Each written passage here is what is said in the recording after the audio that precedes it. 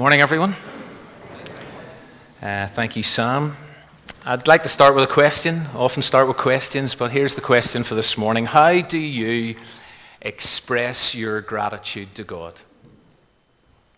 How do you express your gratitude to God for anything, but specifically for the gift of forgiveness? How do you show your appreciation for having been forgiven? Do you express or indicate it quietly, silently, prayerfully, thoughtfully? All right, all good, all appropriate? Or do you ever, or would you ever express it visibly, publicly, loudly, even outrageously? In about 15 to 20 minutes, we're going to share communion together, which is something we do here every week at Windsor. We're going to eat bread, we're going to drink wine, and we're going to remember and give thanks for what God has done for us. We're going to celebrate the fact that we can be and we are forgiven by Jesus. But the question is, how will we convey and demonstrate our gratitude this morning? Maybe a little differently. I hope so. And the reason I've started like this is because we're about to meet someone. We're about to encounter someone who was incredibly grateful for having been forgiven. Someone who knew they were loved by Jesus, accepted by him, and welcomed into the community of the forgiven, into the family of God. And this person expressed their gratitude and their appreciation in no uncertain terms, much to the horror of lots of other people. We don't know this person's name, but her story is one of the most shocking, uncomfortable, exciting, and dramatic in the whole of the New Testament. And for me, this lady is another one of the unsung heroes of the Bible that we've been thinking about this summer. And we find her story in Luke chapter 7, so if you have a Bible, can I invite you to turn there? It's page 1036 in the Red Pew Bibles. I'm not going to read her story, I'm going to tell her story, but it would be really helpful if everyone could see a copy of God's Word. So if somebody beside you doesn't have a copy, if you can share with them, that would be great. But let me set the scene for this story. And the scene is a dinner party. And the host is a Pharisee, and his name is Simon, and Jesus is present. And Pharisees are hard-line religious types who thought they were a cut or two above everybody else. They tended to clash with Jesus on a regular basis, and although they didn't have a lot of time for Jesus, they spent a lot of time around him, mainly because they wanted to suss him out and trip him up. But there were some men from within their ranks who seemed a little more open. A few more mellow individuals who appeared slightly more willing to give Jesus a fair hearing. And initially, Simon seems to be one of those. And so according to verse 36, he invites Jesus to have dinner with him. Now, Jesus had a reputation for only ever eating with the wrong kinds of people. Glance up to verse 34, or it's on the screen here, and you'll get the point. But on this occasion, Jesus accepts a dinner invitation with the right kind of person who turns out to be the wrong kind of person, for reasons that will become apparent in a moment. And as you read the rest of the story, you discover that there's not just Jesus and this Pharisee having a meal for two. There are other guests present. But that doesn't become apparent until verse 49. But before that, you're quickly introduced to the third key character in this story. So you've got Simon, the Pharisee, the host. You've got Jesus, the invited guest. And then you have this local, unnamed, uninvited woman who never speaks during the entire episode. During this whole incident, she remains totally silent. And all we know about her life is what we read in verse 37. It says she lived a sinful life. Now, that's a loaded description. She was a sinner, but we all are. But it's generally accepted that this woman was a prostitute. She was the town harlot, as Peterson describes her in the Message. And therefore, her mere presence at what would have probably been a male-only dinner party would have been so awkward. So awkward. But what she actually then does, and what she clearly came to do, was very, very embarrassing and disturbing. She comes in and she's carrying this jar of perfume. And she goes and she stands behind Jesus. She starts crying. And because people didn't sit at dinner tables, people reclined at dinner tables. So you've got to imagine the table. You've got to imagine Jesus reclined, head at the table, feet back here. It means that to stand behind Jesus, she stood over his feet. And as she cries, her tears start to fall on the feet of Jesus. Now, you must have been able to cut the atmosphere in this room with a knife. Jesus doesn't flinch. And then the scene becomes even more intimate, because she bends down and she starts wiping and kissing the feet of Jesus. Becomes so electric. And then she pours the perfume on. She wipes. And she kisses. And this was intense. And people in that room would have been just astounded at what they were seeing, lost for words, offended deeply. Jesus doesn't flinch. Everyone else is speechless, although internally their minds are racing, their minds are working overtime, and none more so than Simon's mind, the host. And so according to verse 39, and this is brilliant, he talks to himself. He doesn't verbalize his thoughts. He can't bring himself to say anything out loud. Instead, he just says to himself, and look at this, this is what he says internally in his mind. Nobody else hears this. If this man were a prophet, he would know who's touching him and what kind of woman she is, that she's a sinner. You see, Simon had not only made his mind up about this woman, he'd also made his mind up about Jesus. But he keeps his condemning, judgmental comments to himself. So he thinks. Because it turns out that Jesus knows what Simon is thinking. Jesus knows his thoughts. You see, you can't keep your prejudices, your bigotry secret, even if you never articulate them to someone else. And that in itself is a sobering thought this morning. And so verse 40 says, Jesus answered him, which is weird because Simon hasn't talked to him.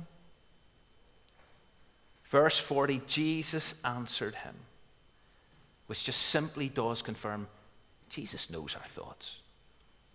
Jesus knows what you're thinking right now. It also, in a rather ironic way, just confirms that Jesus was actually a prophet. And says, Jesus answered him, Simon, I have something to tell you. And in typical Jesus fashion, rather than simply say what he wants to say, he tells a short story. He tells a parable because Jesus knows, listen, for me to say this is one thing, but actually stories connect. Stories draw people in. Stories help us to discover more. So I'm going to tell you a story, Simon. Here's the story. 2 men owed a moneylender some cash. One of them owed 500 denarii. The other owed 50. Neither of them were able to pay up. One of them owes a year and a half's wages. One of them owes about 2 months' wages. And then Jesus reveals that the moneylender forgives both of them. Lets them off. And then Jesus asks a question. It's a really short story. And then Jesus asks a question, which one of them will love the moneylender more? There's a shift in language, notice here. We've moved from debt to love. Which one of these men will love the moneylender more? The answer is obvious. And Simon gives the answer, although notice how reluctantly he gives the answer. Here's what Simon says: I suppose the one who had the bigger debt forgiven. And Jesus confirms that Simon has judged correctly, but then the story becomes even more dramatic, if that was possible, because Jesus then turns and he locks eyes with the woman. And he asks Simon another question, which again is a masterstroke, because questions take us on a journey of discovery. And so Jesus looks at this woman and turns to Simon and says, do you see this woman? It's pretty obvious. In a sense, Simon hasn't. At least he hasn't seen her as Jesus has seen her. Simon has seen a category of person. Simon has seen a type of person, a dirty, filthy sinner. Jesus, on the other hand, sees beyond the boxes, beyond the categories, beyond the labels that we tend to use, that we attach to those around us. And what does Jesus see? Who does Jesus see? Jesus sees a loving human being, a precious child of God. All Simon could see was her sin. And he made a judgment on her based on that. And he boxed her, and he categorized her, and he labeled her. Do you know, I found this incredibly challenging this week, because it begs the question, how do we see people? Do we see people as people made in the image of God, loved human beings whom Christ has died for? Precious children of God, flawed, broken, in need of forgiveness, but loved? Or do we write people off? That's what Simon had done. And then in a series of contrasts, the woman's actions are then set against Simon's, and it turns out that Simon has been less than the perfect host. He hasn't even met the basic standards of hospitality. Simon didn't offer Jesus any water to wash his feet. He didn't greet this invited guest with the customary kiss. He didn't anoint Jesus' head with olive oil, whereas this woman has wet his feet with tears, wiped them dry with her hair, kissed his feet, poured perfume on them. And therefore, and here comes the question again. Therefore, or the statement from Jesus, I tell you, her many sins have been forgiven, Simon, as her great love has shown. But whoever has been forgiven little loves little. You see, Simon's response to Jesus was measured and cold, as his rather kind of tragic attempts at hospitality revealed. He, just like so many of the Pharisees, just like so many decent, religious, upright, relatively good people today, they didn't see their need to be forgiven much. And therefore, as a result of not seeing their need to be forgiven much, they didn't love much. And so their love for Jesus, it would seem, was lukewarm, and it was heartless, and it was apathetic, and it was unengaging. Plus, their love for others, their love for their neighbor was virtually non-existent. Whereas here's a woman who's met Jesus recently, who's been forgiven, and as a result of that, she loves extravagantly. And her expression of that love was exceptional in its extravagance. Yes, she knew she was a sinner. Listen, Jesus said to her many sins. She didn't need to be told that. She knew how messed up she was. But her debt's been cleared. And therefore, as a result, her loving actions at this dinner party were a passionate expression of her forgiveness and a passionate expression of her gratitude. And please don't miss this. Her forgiveness that she had experienced was not as a result of her loving actions. It wasn't because of what she was now doing that she had been forgiven. It was all because of Jesus and what he had done. He had forgiven her hours, days, weeks, months. We don't know how long before this incident Jesus had forgiven her, but he clearly had forgiven her. And as a result of her having received the forgiveness of Jesus, she loves much. And as we come to this table, the reality and the cost of our forgiveness is once again staring us in the face. While we were still sinners, Christ died for us, all of us.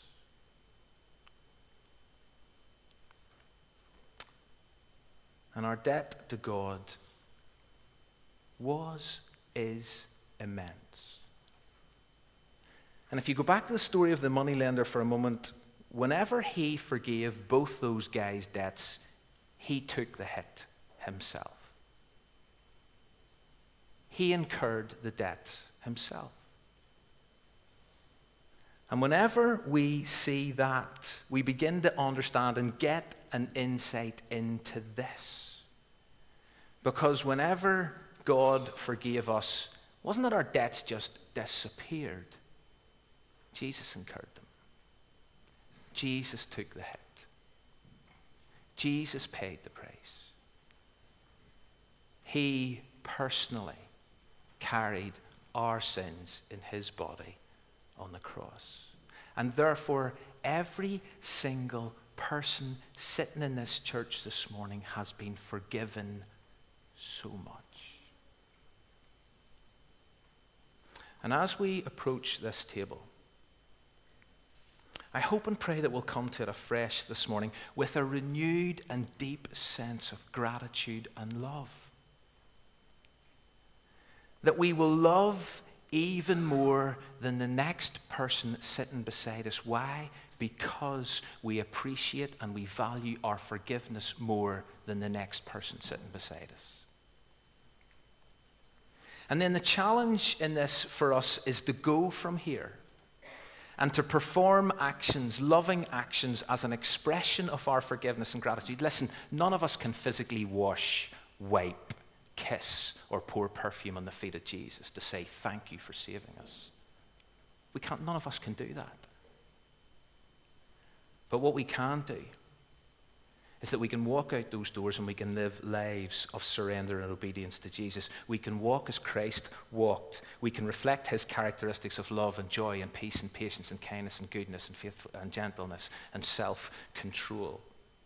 Not only in our daily lives, but also in all of our relationships. We can go from here and express our love for Jesus, our deep love for Jesus, because we realize how much we've been forgiven. We can express our love for Jesus in tangible, practical, honest to God ways as we live 24/7, as we rub shoulders with people.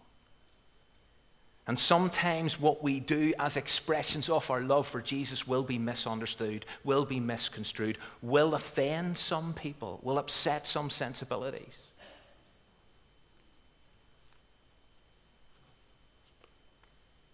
But whoever has been forgiven little loves little.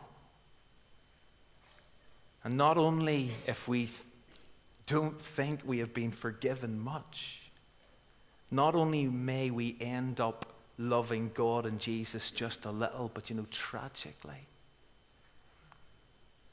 we will end up loving each other and others just a little. And the story in Luke 7 ends with Jesus confirming that our sins are forgiven. And at this point, a kind of like row breaks out because this really offends people, because only God can forgive sins. And who does Jesus think he is? And all of a sudden, the woman becomes an irrelevance again. And there are problems now with Jesus, who's claiming this authority. And Jesus just leaves them to wrestle with the question, to wrestle with this dilemma. And he turns to the woman, he turns to this unsung hero, who, remember, hasn't said a thing. And he says, your faith has saved you. Go in peace. And we're left to assume that she did, rejoicing in forgiveness. And as someone who has just done something significant to express her gratitude to God, which is exactly what we're about to do now. Something highly significant to express our gratitude to God. But let me go back to our opening question. How will you? What I want you to do this morning is, I honestly want you to forget about everybody else here for a moment. How will you express your gratitude to God this morning for Jesus and for the forgiveness that is yours because of Jesus?